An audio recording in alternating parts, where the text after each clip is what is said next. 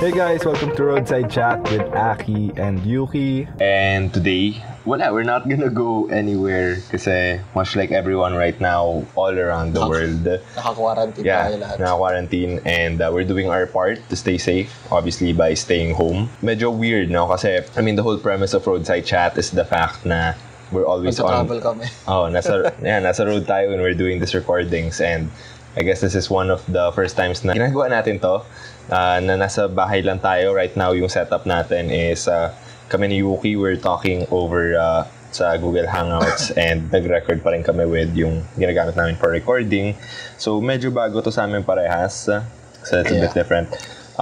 So, I just want to start by saying na for the past, yung the previous, the episodes before this, specifically the 3 episodes before this, ni-record namin yon all on the same day. That was during, bago nagsimula yung quarantine, yung lockdown period, which was, I guess, parang first week siya ng March. And, kumbaga, yun na yung na-imbak naming recordings previously, kaya we weren't able to really release anything yet nung nagsimula na yung quarantine. Also, add to the fact, we're also just parang nag-a-adjust pa kami with everything that's going on. So we do intend to go back to our regularly scheduled episodes of, Tuesday, every Tuesday, starting with this week. We're releasing this episode. And today, we're going to talk about how we're spending our days. Initially, no, sinimula namin tong topic na to, we had this idea. Nagsimula siya by parang thinking kasi it's easy to think na parang parehas kami. Parehas kami ni Yuki na since we're both in our own way, parang we're not addicted to self-improvement, pero self-improvement is a huge part of our life, personal development especially. So, it's easy to think na parang parehas lang kami with how we're going about our day. Yung parang typical, you're always healthy, gigising ka ng maaga, yung ganun, I guess, workout ka, ganun. I guess yung mga cliche with self-improvement, it's easy to assume na we're also all kind of just doing all of that. Pero in reality, that's not the case. So that's the initial parang impetus kung paano ba namin naisipan simulan yung topic na to. Pero obviously, since with everything that's happening right now, it would not really make much sense to also not talk about how we're spending our day right now during this quarantine period. And as we're recording this is April 12, 2020. At this point, I've already lost count. Nabibilang pa ba kung pang ilang araw na tayo? Actually, hindi na. Since second week, natapos na magbilang, wala na. Na-stress lang ako eh. Diba? So, it's... Parang constant reminder siya na, okay, naka-house arrest ka ng ilang linggo. Ito yung pangalawang araw, pangatlong araw, ganyan. Diba? Hindi ko na binibilang. Yeah, yun. So, ako rin, like, to be honest, siguro no first month, nung March, nung hindi pa nila sinimulan yung extension, medyo nakikeep count pa ako. Pero, doon na ako sa point na medyo mas parang anxiety-inducing lang na mag-keep count pa. Yung parang, hindi mo alam kung matatapos ba talaga kasi nag-extend sila di ba? Yeah. Yung parang... Pero parang gusto ko na maglagay ng dito, Yuki was here. Alam mo yun, naka-ukit sa pader para sa kulungan. Yeah. Yuki was here. So, maglalagay ako ng 1, 2, yung mga straight lines lang. Yung parang yung ginawa ni Tom Hanks. Shawshank Redemption. Yun. Yeah. Parang gusto maglagay ng ganun eh. Pero, joke lang. I mean, it's really weird, no? Yung situation ngayon na di mo ever isipin na magiging hero ka just by staying at home. This will never happen again. Oo, di ba? Like, unless, pero wag naman sana. May mangyari ulit pandemic, wag naman sana, di ba? Hopefully nun. Wag naman sana. Pero kung may mangyari ulit ganito, malamang staying at home yung magiging main na way natin para maging heroes. Kumbaga. Yeah. So, yeah, with, it's hard to grasp lang. Kahit hanggang ngayon, it's already a few months in na dito sa quarantine. It's hard to grasp lang with everything that's happening. Ako, sa journal entry ko, I make an effort na parang everyday kung ano yung napapansin ko with parang taking notice lang of this period. That's always weird. So, paano nga ba? Like, how are you spending your days ngayon during this quarantine period? Sa isang taong kagaya natin na mahilig sa self-improvement, never mawawala yung self-improvement sa totoo lang eh. Yun yung mga hindi magbabago siguro sa atin. Siguro sisimulan ko sa, paano ba? Nagbabasa ako ng mga article about sa virus. Parang gusto ko lang matutunan. parang alam mo yung nagiging anxious ka kasi wala kang alam sa nangyayari. Di mo alam kung paano nahahawa yung virus, paano siya nakakahawa, paano siya gumagaling, ano yung nagiging symptoms niya. Ayong maging parang scientific na maging elitista ako. Binabasa ko lang yung mga ganun kasi alam mo yung pagka yung fear of the unknown. Yun yung gusto ko sabihin siguro. Yeah. Kaya yan, nagbabasa ako dun para at least may natututunan na ako. Maybe after this, magamit ko siya, di ko alam kung saan. Total, medyo health conscious din naman ako. Tapos yung iba sa skills, speaking of skills, di ba ikaw mahilig ka mag-coffee? Yeah.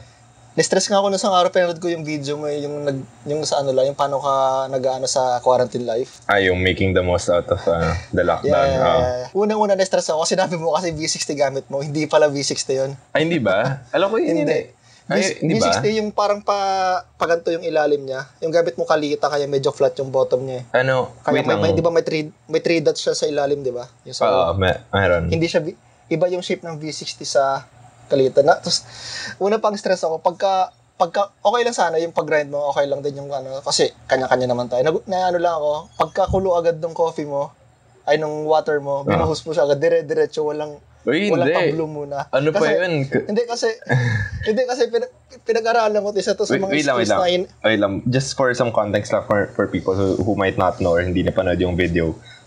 Nag-release kasi ako ng video sa YouTube channel ko ng the title is Making the Most Out of the Lockdown, which is parang hindi naman siya a day in a life completely ng ano ginagawa ko during this period, pero parang I just wanted to show ano ba yung ginagawa ko to make the most out of it. So the thing kasi is it started, yung opening scene niya, nagsimula ako just by making my coffee kasi ganun ako nagsisimula most days, like I make my coffee muna.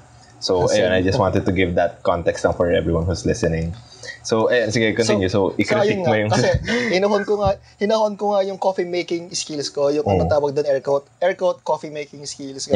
Na-realize ko, wait lang, pagkapakulo ng coffee sa kettle, malamang nasa 100 degrees to pataas or 100 degrees.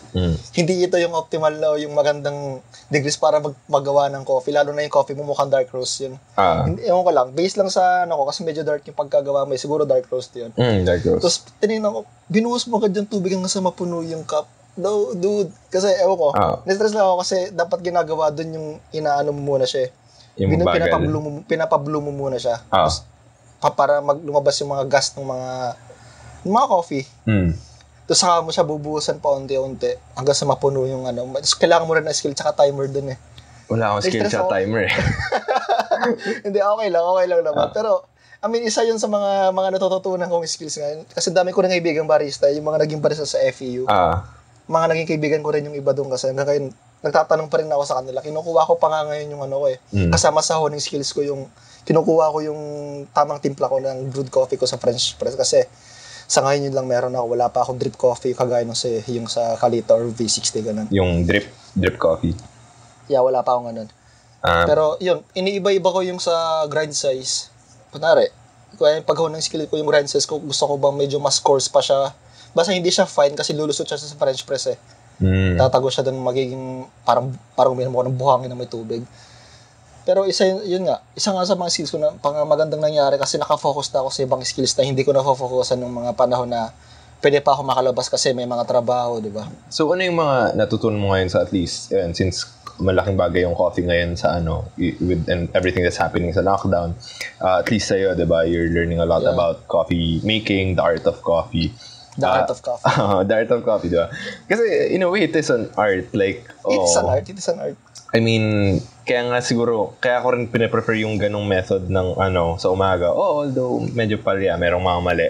Kasi kulang din yung equipment ko. Kasi isipin mo thermos kasi yung gamit ko eh. So hindi ko matatansya, hindi siya yung kettle na yung may gooseneck. Yeah. Understandable naman kasi mahal naman talaga yung gamit. Kahit ako di ko pa kayang bilhin lahat ngayon lahat sabay-sabay na. Di ba gooseneck kettle yung tawag doon? Yung parang... yung manipis yung dulo na pahaba na parang goose nga. Yeah. Yun kasi yung pang drip coffee, di ba? Parang yun yung nakikita kong ginagamit. Yung hirap kasi yung malaking thermos yun, 1 liter na thermos binubuhos ko eh, kaya hindi ko matansya eh.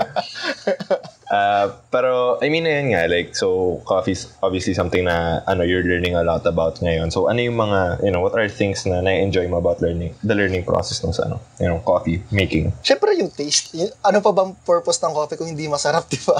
I mean, kung ano yung mas prefer mong lasa. Kasi ewan ko, tinatawag nila akong hipster kasi may maarte ako sa coffee, pero sige, okay lang maging hipster, pero hindi nila ako pwedeng i-ridicule about doon kasi parang kagaya, may mga kilala ko tinatawag akong hipster, pero mahilig sila sa pastries na masasarap na pag ginagawa ng mga chef yun, napaka detailed ng mga measurements, mga napaka-exact. Although in reality, kasi ako, I consider myself a hipster in my own way. And yun din yung parang kung tatanungin mo yung girlfriend ko, yun din yung i-define niya sa akin na, hipster. Yeah, maybe. Kasi, for me kasi, I define a hipster as someone na parang, hindi naman sa parang nauuna ka sa trends. Pero I think it's more so, yung passion mo napaka-niche na hindi lahat ng tao magigets. Yeah. And usually that means it means you're more passionate about whatever that thing is. So so going back then. Pero actually baka sabihin nila puro coffee na lang ginagawa ko. Pero nagigitara din naman ako dito. I mean, hinahon ko yung iba kong skill sa pagigitara, bro. Pero baka mali mo balang araw may haranahin ako, di natin alam. Pero eto, kaya I'm asking more about dun sa coffee kasi nung isang call natin, I think that was last week na call, na mention mo sa akin na you're experimenting with different parang cold brew methods.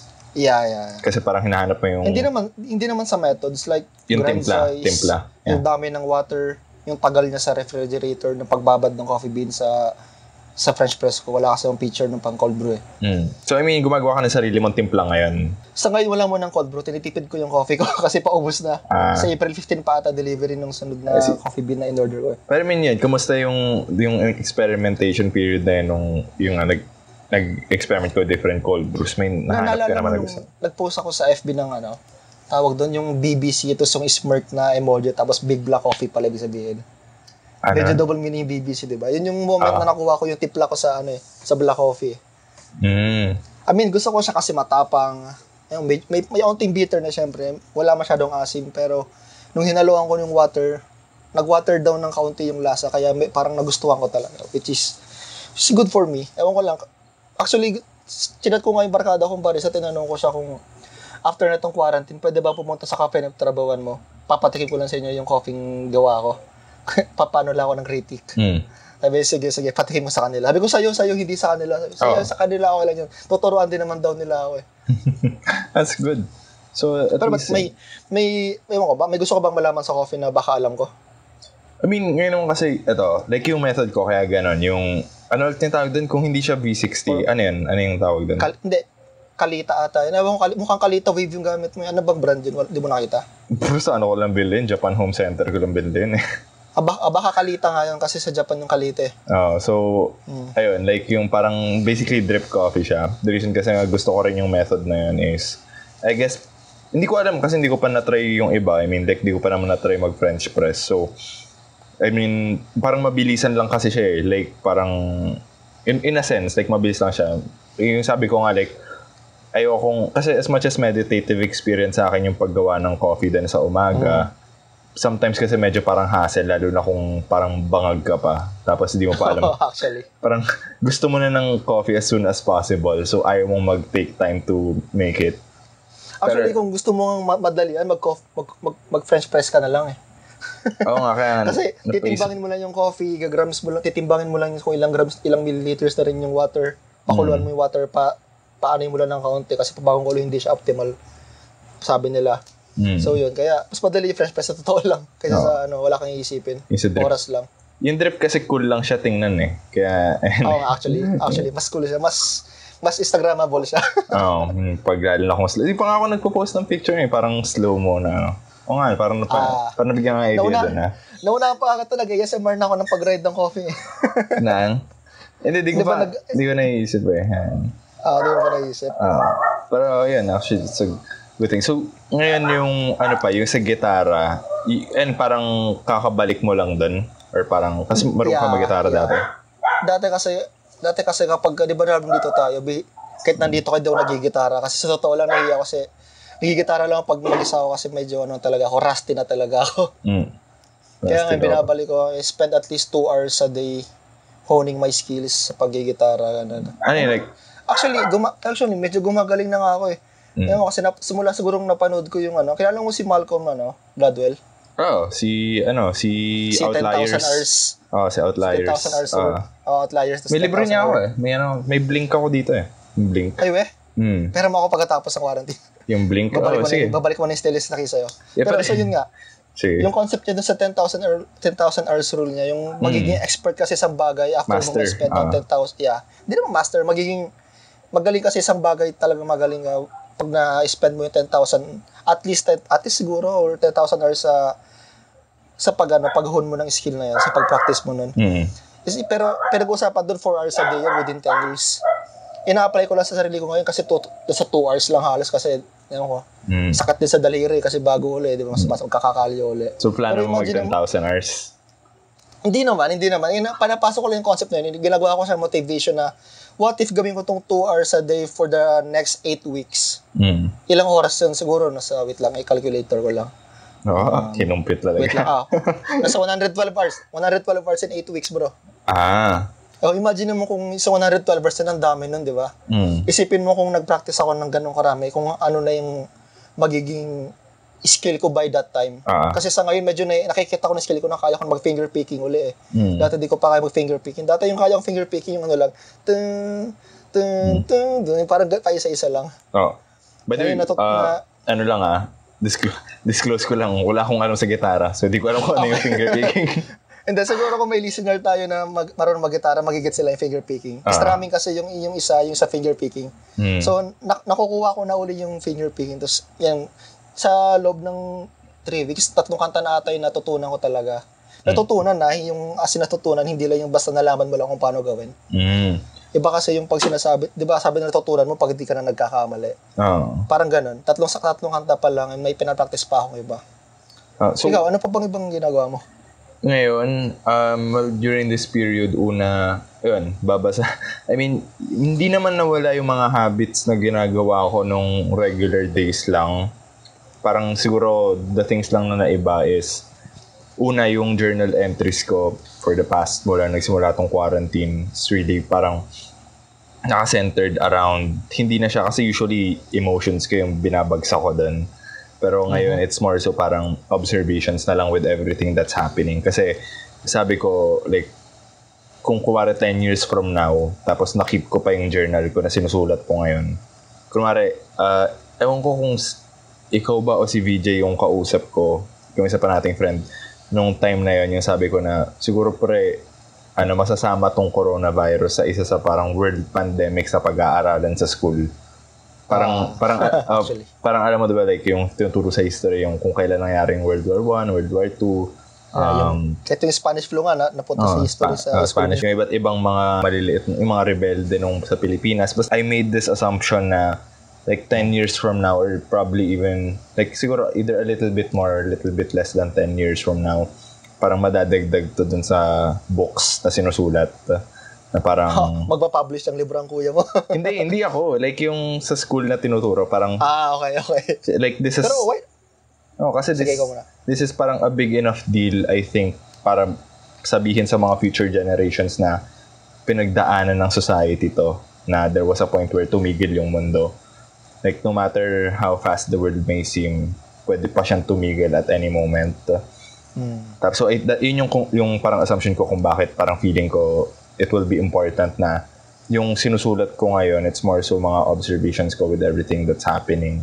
I mean, observations in both like what's happening with the world and parang ano yung nangyayari sa akin mentally during this period. Kasi, yun nga, like, that's the good thing about having a journal is kasi you have a living document ng lahat ng nangyari sa'yo everyday. So, naisip ko like, let's say if 10 years from now, if, like, let's say may anak ako, by that, I mean, who the fuck knows kung ano mangyayari, pero like that's something na na-bring up sa school, tapos parang itatanong sa akin, hey, alam mo ba kung ano nangyari nung period na to? Kasi buhay ka na ito ba 2020? Tapos parang, actually, hanapin ko nga yung journal ko kung andun pa. Nasulat ko actually lahat ng nangyari nun eh. Tapos parang, yun yung purpose nun. So, kaya it's more observational kaysa yung parang introspective yung nangyari sa journal entries ko as of late. So, ganun siya naging apektado. And then, other than that, like, I'm learning a lot about YouTube. Like, ngayon nga, kasi kasimula ko lang din ulit sa YouTube. Parang, as I'm trying to make videos, I'm also learning a lot more how to make better videos. Parang how can I improve yung quality, ano yung mga things na ginagawa ng mga YouTubers na na-admire ko sa videos nila na parang pwede kong ma-adapt. Di naman gayahin, more so just parang kuwari may nagustuhan na akong camera technique, parang gusto kong i-adapt yun. Ganon. Or yung kulay, kasi yung kulay nung sa yung kulay nung video isn't necessarily, hindi naman ganun yung tsura nun sa camera. So, kung paano mag-color ng footage. So, like, learning a lot of stuff na nagagamit ko rin immediately. So, parang kuwari, may natutunan ako sa, ito pwede ko palang gawin to when I'm shooting yung mga B-roll footage, which is yung footage na hindi ako nagsasalita. Tapos, ma-apply ko agad siya sa susunod na video. So, yun yung natuwa ko ngayon. So, learning a lot online. Like, ngayon may online class ako na tinitake. So, wow. I guess this is shoutout na lang din kasi pag sinabi ko, it is a recommendation. Kasi, madaming free online classes. Una sa lahat na nakita ko, like, merong mga free trials for 30 days, I think, sa Udemy. Mga online classes yan, mga online academies. Yung tinitake ko, kay kilala mo si Jordan Harbinger? Yeah. Yung Jordan Harbinger. So, meron siyang, online course, which is, 6-minute networking. 12 classes siya, or I guess, 12 classes. Tapos, every class, meron siyang ituturo sa... the title is 6-minute networking, pero hindi naman... Kaya lang ganun yung title niya is para maging catchy siya. Parang yung sa kay Tim Ferriss, diba? Yung 4-hour work week. Hindi naman yung point ng libro is para maging, magkaroon ka ng 4-hour work week. Pero it's just parang eye-catching. So yun, 6-minute... Parang clickbait lang yun. Yeah, in a sense. Parang clickbait. So, pero it still gets the essence of it. Pero yung 6-minute networking kasi the idea of it is parang... ano yung mga habits na kailangan mong ma-build in order to establish great relationships, have better communication. Kasi, yun nga, I think na-mention ko yun sa episode natin on, yung parang, yung last na natin, yung taking the wheel na episode nung, yung having great conversations. Sabi ko, like, I am still making an effort para matuto pa about, how to tell better stories. Definitely nag-aaral pa ako din, and ito yung isang way ko parang to make a deliberate effort towards that. So far, nasa na ako, class number 6. So, hindi naman matagal. Like, maikli lang yung episodes Like, usually, nasa 4 to 5 minutes lang Pero, dun sa 4 to 5 minutes na yon, bibigyan kanya ng ng parang isang tactic na pwede mong gamitin for whether you're telling stories, you're trying to approach someone, you're trying to create and build personal or professional contacts. Like, meron siyang mga magagandang exercises doon na pwede mo rin gawin immediately. Like, making yung talagang isa-schedule mo, nakakausapin mo yung mga, tao dun sa phone contact list mo on at least a weekly basis. Yung iba naman doon, ginagawa ko na beforehand. Kaya, I guess, okay lang. Madali lang ako napag-adapt. More so yung natutunan ko is parang, like, yung how to approach yung mga taong parang super fan ka. Yung kunwari, paano mo makakausap yung paborito mong author, or paano makakausap yung paborito mong podcaster. Like, the weird thing is parang ginamit ko yung mga natutunan ko sa kanya to also make some contact with him. So, yun, nagkakaroon kami ng email exchange for the past for the past 3 weeks ni Jordan Harbinger. Wow. Buddies.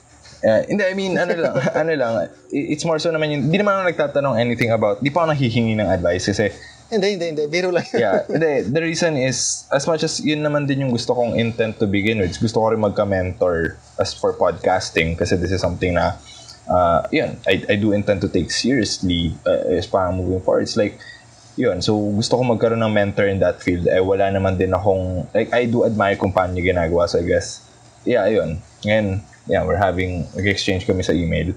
But, it also goes to show din na yung isang bagay na natutunan ko doon, most of the people that you admire are more approachable than you think.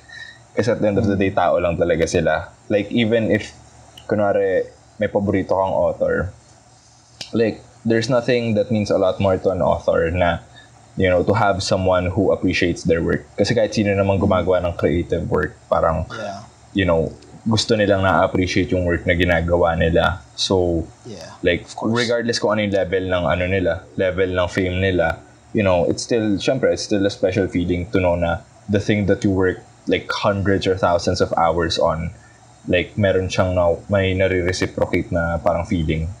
So, ayun, like it's always something that's on top of mind. Kaya, Pero, nung nag-search ka ng mga online courses, ang hinahanap pa ba yung mga bagay na mga interested ka or yung mga bagay na gusto mo? Or randomly lang na ko nung okay rin siguro to, click natin nga na. Siguro it's more so when it comes to choosing yung sa online classes, online course, kasi una ang broad nun eh. Like, I could also consider parang YouTube videos as long as informative siya as parang online classes. Pero as far as yung pag pumipili ako ng topic, sobrang tumatalon-talon ako. Like there are may trinay akong aralin yung na parang na-realize ko hindi ko trip. Like yung calligraphy. May nahanap akong mga parang tutorial videos online na about calligraphy, basic calligraphy. Kasi yun nga, siguro dahil lang din na nagjo-journal ako everyday, nakikita ko gaano kapangit yung penmanship ko. Parang na-motivate ako. Sabi ko, kailangan ko mag-aral paano. Like, naisip ko kasi calligraphy is the way para gumanda yung penmanship. Pero ang natutunan ko agad is calligraphy is more similar to drawing than it is to writing. Like, parang it's easy to think na dahil calligraphy siya, like it's about writing. Pero in reality, siya, mas parang drawing siya eh. Like, idodrawing mo talaga yung letters eh, hindi isusulat lang. So, yun yung na-realize ko doon una. Tapos, nung nag-practice ako, parang siguro, dahil, ang weird. Like, naalala ko dati, like, sa art class, parang ganun din ako yung, like, whenever nakikita ko agad, kuwari, natutunan ko agad, tapos gagawin ko na. Kuwari, yung una ko, like yan, yung basics lang, parang, magfo-focus ka lang sa isang letter. Like, yung isang challenge doon was parang isulat mo yung letter A in 10 different ways. So, yun, like, magpa-practice ka. Meron siyang mabibigay na sample. So, like, trinay ko. Then, like, ang pangit. It's like, after ng E, parang siguro after 3 or 4 na tries ng letter A, parang, sabi ko, ano ginagawa ko? Like, di ko na trip. Tapos, then and there, like, nung nakita ko, di na ako makaisip ng ibang ways pa para magsulat ng A. Sumuko na ako. Sabi ko, ewan na ito. So, nagja-jump ako doon. And then, yun nga, ngayon, pag may pili ako, siguro it's a little bit of a mix. Like, hindi ako pipili ng alam kong hindi ko magagamit. Like, kuwari, yung medyo super out of the blue, na parang wala namang situation na magagamit ko yun. Lahat naman ng... lahat ng sorry. Sige, tuloy. Sige. Ayan. Wala, magsisingit lang sana ng joker, pero wag. Pero, sige. I mean, lahat naman ng pinipili ko ngayon, it's more so related sa, yun, like yung mga current interest ko, yung paano ko i-improve yung skills na meron na ako to begin with. Kasi, nahanap ko na parang it's a lot easier to improve the skills you have kaysa to parang get or garner new skills. Pero syempre, of course, there's a place for you to learn more, new things. Pero ngayon, I'm just finding na it's more enjoyable pag ini-improve ko na lang yung mga bagay na parang I'm currently doing to begin with. Like yun nga, yung with networking, communication, storytelling, filmmaking then, and a little bit of photography. So, ayun, yun yung So, medyo the same lang din pala tayo, no? Kasi ako, nag-focus lang ngayon yung skills ko sa mga bagay na interested ako kasi una is much easier. Kasi may sinabi nga si Malcolm Gladwell doon na pursue what interests you, not what you're good at, diba? Parang ewan ko, kasi pagka yung interested ka talaga, mas makaka-focus ka eh. Mas gusto mong tutukan talaga, mas makakapag-practice ka effectively. Parang kaya mo siyang ulit-ulitin ng, although napapakod ka, pero hindi ka madidrain na parang nade-depress ka kasi di mo ginagawa yung mga bagay na gusto mo. Tsaka alam mong may magagamit mo to sa future eh. Tsaka minsan din, I think, kapag nakita mo yung things that you're good at, parang madali din siguro maisip na, yung tawag dito, yung kapag hindi mo siya, you're trying to learn about it, it means hindi mo pa alam lahat ng akala mo alam mo. So, there's a level of pride na kailangan mong babaan para ma-relearn yung process. Like, siguro, yung isang example doon would be yung sa akin yung sa networking. Parang, I did have to acknowledge na, like, I still lack a lot of skills that I would want when it comes to storytelling, to having conversations na parang, even though I might think na parang, I might fool myself into thinking na, hindi, alam mo naman na yung mga kailangan mong malaman eh. Then, like, kailangan, like, you have to take a step down in order to take, 3 steps up. So, ayun, yun yung parang natutunan ko rin with parang choosing certain things, lalo na if it's things na you think you're good at, tapos pag natutunan mo, ang dami pa palang di alam. Kaya, ayun. Pero ako napansin ko lang, by focusing on what my interests are, parang napansin ko lang, habang nagpo-focus ako sa isang bagay, may nade-develop akong skills along the way, na nagiging interested na rin ako, kaya mas nade-develop, mas dumadami skills ko. Example na lang doon, kunwari, nagbalik mag-workout, nabanggit ko na to before, di ba? Malig ako mag-workout, siyempre, pa nag-workout ka, kailangan magluto, hindi mo pwedeng, lalo na solo ako ngayon, hindi ko pwedeng asahan na may magluluto sa akin. Tsaka una, pag may magluluto para sa akin, hindi ko makakount yung calories, hindi ko alam kung gano'ng karami sodium nun, ilan ba talaga yung takal ng kanin na kinakain ko, gano'n, di ba? So, na-develop ko yung skills ko sa pagluluto nung nag-start ako mag-workout kasi kailangan kong tutukan yung pagkain ko yun. So, na-realize ko lang, nung natututo ko magluto, mas nag-enjoy ako. Kasi gaya nga nasabi mo kanina, di ba? Pag may natututunan ka ba kung na parang kailangan babaan yung ego mo para matutunan mo talaga. Mas makakatuwang may nalalaman kang bago na naman. Which makes us happy, sa totoo lang. Oo. Kasi... So yun nga, yeah. So yun, isa nga sa mga realizations ko na pag nakafocus ka sa mga bagay na interested ka, may mga marirealize ka rin na, hindi ma-realize, may mga madedevelop ka rin skills na magiging passion mo rin siguro or magiging bagay na gusto mo rin talaga. Like yung in my case yung parang nahanap ko yung photography through filmmaking. Like hindi naman ako interested mag-picture dati. Like nagsimula lang ako ng Instagram last year eh. So that goes to show kung gaano ako hindi interesado mag-picture. Pero dati pa nung high school pa ako mahilig gumawa ng mga video clips like para sa mga project dati. Natigil lang nung college.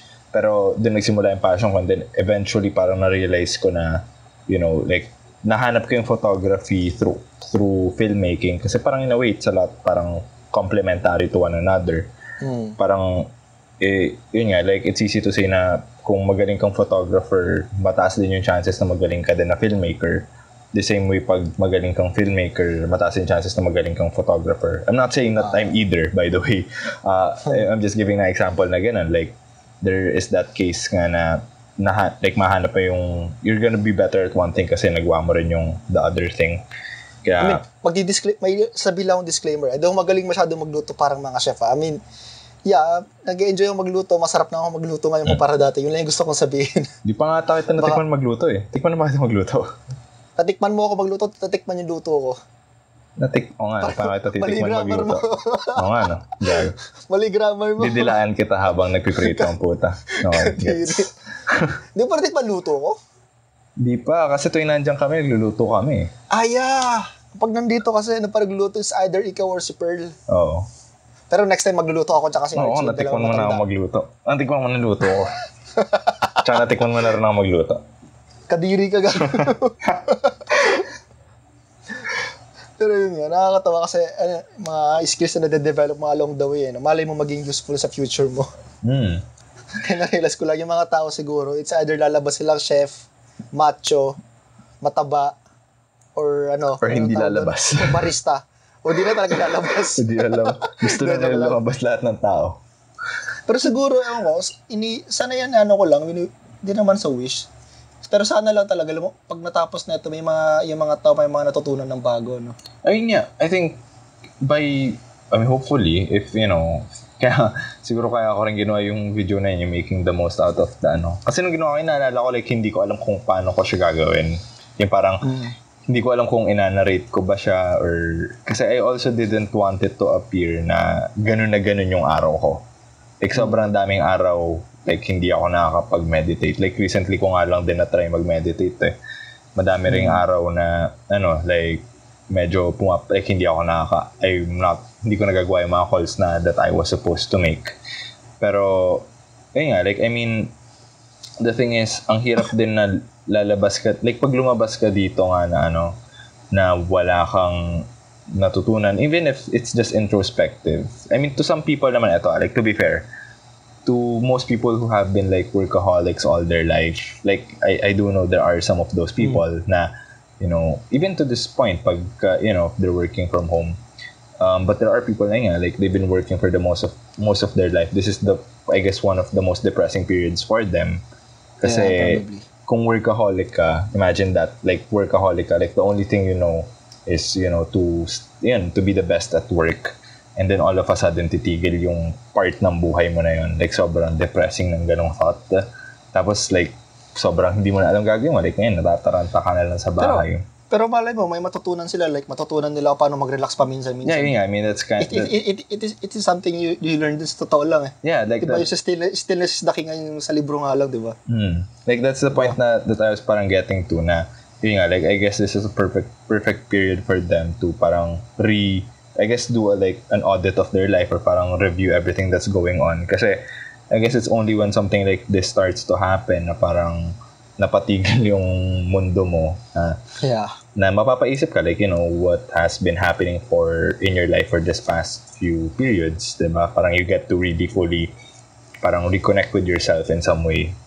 So, ayun, like it's been, I know na there are people out there na parang, kasi it's easy to look at it one way na parang for most people madali lang i-take advantage to, but for some people it's really hard for them to stay still. Parang you're just in one place, you're just parang making, like, relaxing. Like, yun din yung isang na-realize ko is, doing nothing and relaxing are two different things. Parang akala ko it's the same. Akala ko dahil nasa bahay ka lang. May correlation sila pero di sila pareho. Hindi. Like, akala ko pareho siya. Kasi akala ko pag nasa bahay ka lang, wala kang ginagawa, relax ka. Actually, like, relaxation, like, the best type of relaxation is parang what I would consider to be planned relaxation. Like, kunwari, kung sa Saturday, plinano mong pumunta sa spa, tapos plinano mong spend a day parang reading books or manood lang ng movie. As in, yun yung plano mo, Alex. Sabi mo, sige, Saturday night, manonood lang ako ng series or manonood lang ako ng movies and magpapamassage ako, which din pwede gawin ngayon kasi naka-lockdown. Pero, and also bawal yung social distancing. Lugin-lugi mga masahista ngayon. Actually, sarado yung spa namin sa Tagaytay. Yun, diba? So, it's like, kapag plinano mo yun, nasabi mo, sige, ang Saturday ko, this is how it's gonna play out. That's what true relaxation is. Yung parang, kasi plinano mo siya, that's what you're gonna do. Parang mentally, clear ka pa rin. Kasi alam mo yun naman talaga yung dapat ginagawa mo eh. Kaysa yung, wala kang ginagawa, pero feeling mo dapat may ginagawa ka. Yun yung parang yung parang it seems like doing nothing is relaxation, pero it's really not. Kasi natataranta ka eh. Kasi parang iniisip mo, ba dapat may ginagawa ako ngayon? Ba't wala akong ginagawa? It's more parang anxiety-inducing. Kasi, siguro as long as relax ka, yun ang relaxation talaga. Nasa word na nga. Di bali kung may ginagawa ka or wala. Diba? As long as you're not worried about doing something else, I guess yun yung pag-relax ka. Like, siguro kaya yung pinakamadaling example is yung sa spa. Kasi pag nag-search ka ng relax sa Google Image, parang yun yung unang lalabas na picture, di ba? Yung relax. Actually.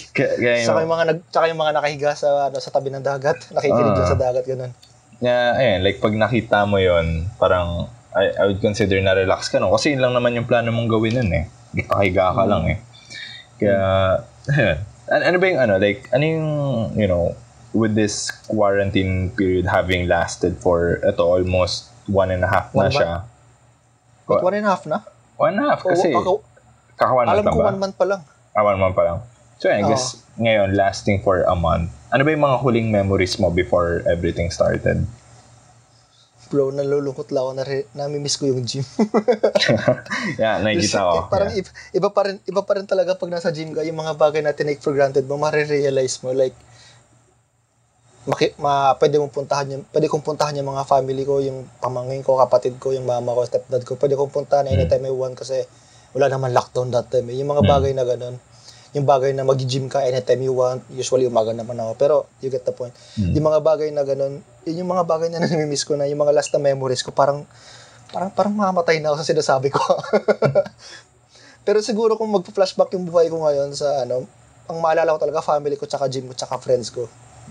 Yeah. And a lot of ways can do the same. Like, ano ba yung specific na parang last memory mo? Like let's say the day or the days leading up to nung lockdown. Ano yung parang huling memories mo talaga? Ang alam, tanda ko talaga, sobrang hype ako nung araw na, hindi naman araw, nung week na yun kasi I was finally seeing some results sa sariling program ko na na hinahalo ko doon sa coach ko na online lang na nakakakita na ako ng result. Ang weird lang kasi may coach ka pero may sarili kang program. Hindi ina-adjust ko lang ng kaunti. Pero nakakita na ako ng results kaya sobrang tuwang-tuwa ako. Kasi daw pumunta ng gym, then boom, lockdown. Ang ina. Yun yung mga recent memories ko na nakakarindi. Kaya, masaya ako na nag-quarantine na sila kasi at least makakontain na yung pagkalat ng COVID-19. Pero at the same time, malungkot na medyo galit din ako kasi bakit pa kumalat yung corona na to. Pero na matitigil tuloy yung pag-gym ko. Yeah. I mean, yun nga, it's like the things na siguro before everything happened, normal lang. Yung parang we did take a lot of things for granted. Siguro yun yung isa ding realizations ko. With everything, it's like it's easy to have taken everything for granted. Ngayon nga, I mean, sa akin naman din ganun. Hindi naman ganun, pero like yung last memories ko was, having an argument with my girlfriend. Tapos yun yung last time na nagkita kami. And yun, we haven't seen each other for, at this point, going 2 months. Kasi nagsimula yun bago pa kami, nagsimula, like, yung away na yun, nangyari siya nung before, like, a week or 2 before nung lockdown. And then, like, ultimately, knowing, like, as if I knew that this would have happened, like, I know na I wouldn't have gone about that conversation the same way I did. Kaya, I mean, like, that's the thing with it then. Parang, it was such a small thing, siguro na I didn't think naman na it would be this impactful. Kaya, I mean, that memory goes to show lang na I wouldn't take any parang moments for granted din. Like, like, knowing na at any moment pala pwedeng tumigil lahat. Yeah. Ayun. Na-realize ko lang sa sinabi mo, mas okay pa yung naranasan ko sa'yo. Sa, alin? Parang mas okay pa yung naranasan ko before mangyari yung quarantine kaysa sa'yo. Na-realize ko lang. I mean, kasi ako wala naman talagang negative. Sarili ko lang problema ko dun eh. Ikaw may parang conflict talaga na. I mean, naman, we're all kind of parang, we're going through different things naman. And I guess like that, yung sa naman, like how are you parang dealing with this naman, with everything that's happening? Like, how am I dealing? What do you mean by how am I dealing? Like, about saan? Yung like, I mean, kasi siguro what I mean by that is, syempre, like one aspect of this lockdown is yung sa parang physical. Like people are trying to be more fit, people are trying to work out more, people are trying to eat healthier in some ways. Pero syempre, the other aspect of it na I guess madaling i-underlook is yung mental side of it na parang syempre, like being isolated also does take its toll, di ba? To a certain extent. Especially kung limited yung contact mo with family. Actually, hindi ako na-stress kasi maliban sa nawalan ako ng trabaho hindi naman nawalan ng trabaho. Wala akong ginagawang trabaho masyado tsaka walang gym. Parang wala nagbago sa lifestyle ko. Nakakamiss lang na pwede akong pumunta ng kung kailan ko gusto sa family ko siguro.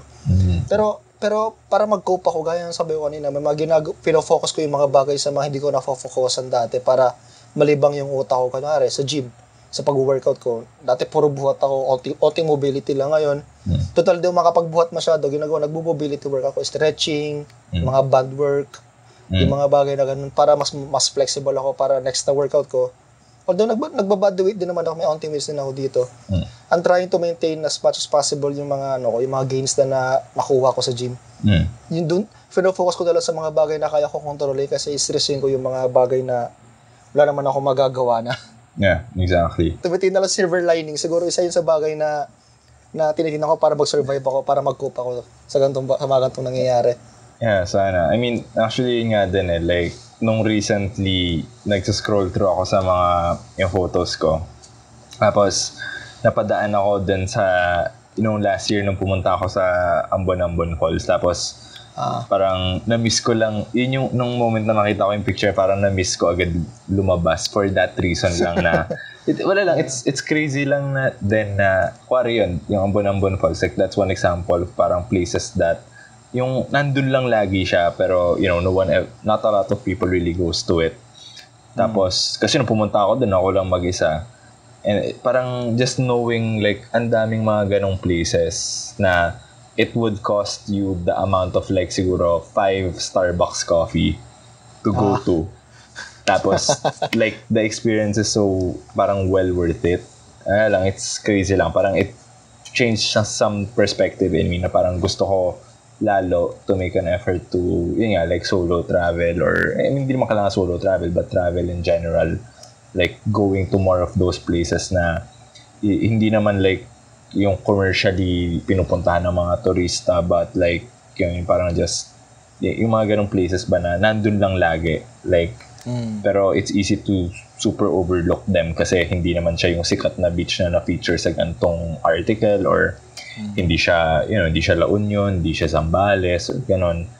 It's like yun, mas siguro after this like that's parang dun ko itotoko yung focus ko. And yung ikaw ba like after neto ano yung mga what are the things that do you think that are gonna change ba about you? Parang ano yung mga bibit-bitin mo outside of this quarantine period? Yung connections ko talaga yung pinakabalaga. Like, new relationships, not connections, sorry. Pinakamahalaga sa lahat ng bagay. Kasi, kung isipin mo yung mga nangyayari sa mundo ngayon, yung mga rest in peace, yung mga namatay na dahil sa COVID, ganun. Yeah. Hindi nila nakita yung family nila for one last time. And vice versa, di rin sila nakita ng family nila, ganyan. Parang, kasi i-cremate daw agad yung pagka namatay na ganun eh. Yeah. Kaya siguro bibring ko sa yung never take for granted yung mga relationships na meron ako ngayon. Like friendship, sa family, kung significant other magkaroon ako sa future sana. Ganun. Never take for granted yung mga ganung bagay, yung mga moment.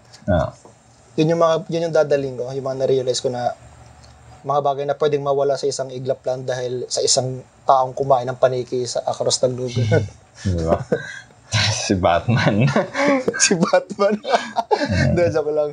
Pero yun nga, yung mga bagay na madaling mawala talaga sa'yo na yung mga bagay na tinake for granted mo, na-realize mo ngayon na pwede mawala sa isang parang bubbles lang na nag-pop. Yeah. Yun yung dadaling ko. So, yeah. Never take things for granted. Especially relationships. Exactly. Meron ka bang last, kasi ngayon we're doing this thing na tinatry natin magbigay ng recommendation at the end of the podcast. Meron ka bang recommendation for anyone yan? It's not a recommendation pero parang na lang, iwasan nyo na lang manood masyado ng balita. Exactly. Alamin nyo na lang yung number ng cases, kung tinanong nyo na lang yung graph kung bumababa na ba yung curve. I think that's enough. And manood na lang kayo na kung ano gusto yung panoorin na nakakatawa para malibang kayo. Friends, gano'n, How I Met Your Mother, gano'n. Kung gusto nyo ng hindi comedy, hindi wag kayo manood ng hindi comedy, gano'n. May may term si Tim Ferriss doon, yung low information diet. Yun yung tawag doon, yung pag kunwari, okay. yung one time, 5 minutes a day ka lang mag-check ng balita. Tapos yun lang yun. Parang hindi ka na pwede mag-check ng balita after nun. Parang it is a diet. Kasi in a lot of ways, information is a diet. Yung parang kung ano yung pinapasok mo sa utak mo. Hindi yung I mean, I'm not saying na wag nang kalimutan mo na lang ibang balita, pero mag-focus ka lang doon sa gusto mo talagang malaman na balita siguro. Yeah. Yan. Ikaw, kung sa'yo? Sa akin naman, I would recommend a lot of the same. Try to maintain a low information diet, but don't stay ignorant. Obviously, there's a difference naman with parang, making an effort na, to avoid the news, to being ignorant. So, obviously, I mean, the easiest thing I would recommend for anyone is to, at this point, kung hindi nyo pa rin alam, kung di pa nanuknok ng ng lahat ng posts sa lahat ng platforms, stay home, stay safe, social distancing, wash your hands, like, all the rules that are obviously making a difference for how we're fighting this. I think it's very critical. And ayun, if for anyone who's listening, unfortunately kasi ako, like, I'm not in a position to do it, but for any of you who are listening na merong you have people who are, doctors, nurses, make an effort to stay in contact with them.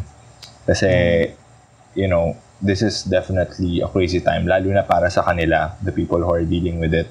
Kasi there are some cases na nabalitaan ko. Di ko na sasabihin yung source kasi if I say the name, medyo madaling malink lahat. Na sinabi niya sa akin na merong mga doctors and nurses na actually doon na sila sa hospital natutulog. Like, they don't really anymore get to see their families anymore. Parang nakita ko rin yun. Yeah, and nung nabasa ko yun, it's very tough. And I think if you are the family member of someone who's working in the front lines right now, try to make an effort to ask ano ba yung schedule nila. I mean, obviously, doctor sila, it's on call. Hindi mo naman talaga masasabi. Pero, try to ask them ano yung free time nila. Do they have like 5 minutes or 10 minutes in the day para lang mag-schedule ka ng phone call to catch up with them. So for anyone who has, any relative or any friends who are working in that, field right now in that industry, make an effort. Just text them, hey, I know with everything that's going on right now, you're super busy. By the way, ito yung script na nire-recommend ko. Hey, I know with everything that's going on right now, you're super busy, but I just wanted to know if you had 5 or 10 minutes in the day para lang, I just wanted to call you, ask you how you're doing, not how everything's going, but how you're doing personally. Would love to hear from you. Thanks for everything that you're doing. Goodbye. So, yun, just make that, I think a small effort like that would make such a huge difference then. At least in knowing na, those people who are locked inside hospitals, helping people who are in the hospitals. I think it's important for them, syempre, to, as much as possible, get communication kasi tao pa rin sila at the end of the day. Yeah. And for anyone, actually, pwede mong i-apply yun kahit kanino, hindi lang naman sa, but that's why I'm highly recommending it too. So, yeah, I mean, with that being said, I do... Natouch ako Yeah, kasi...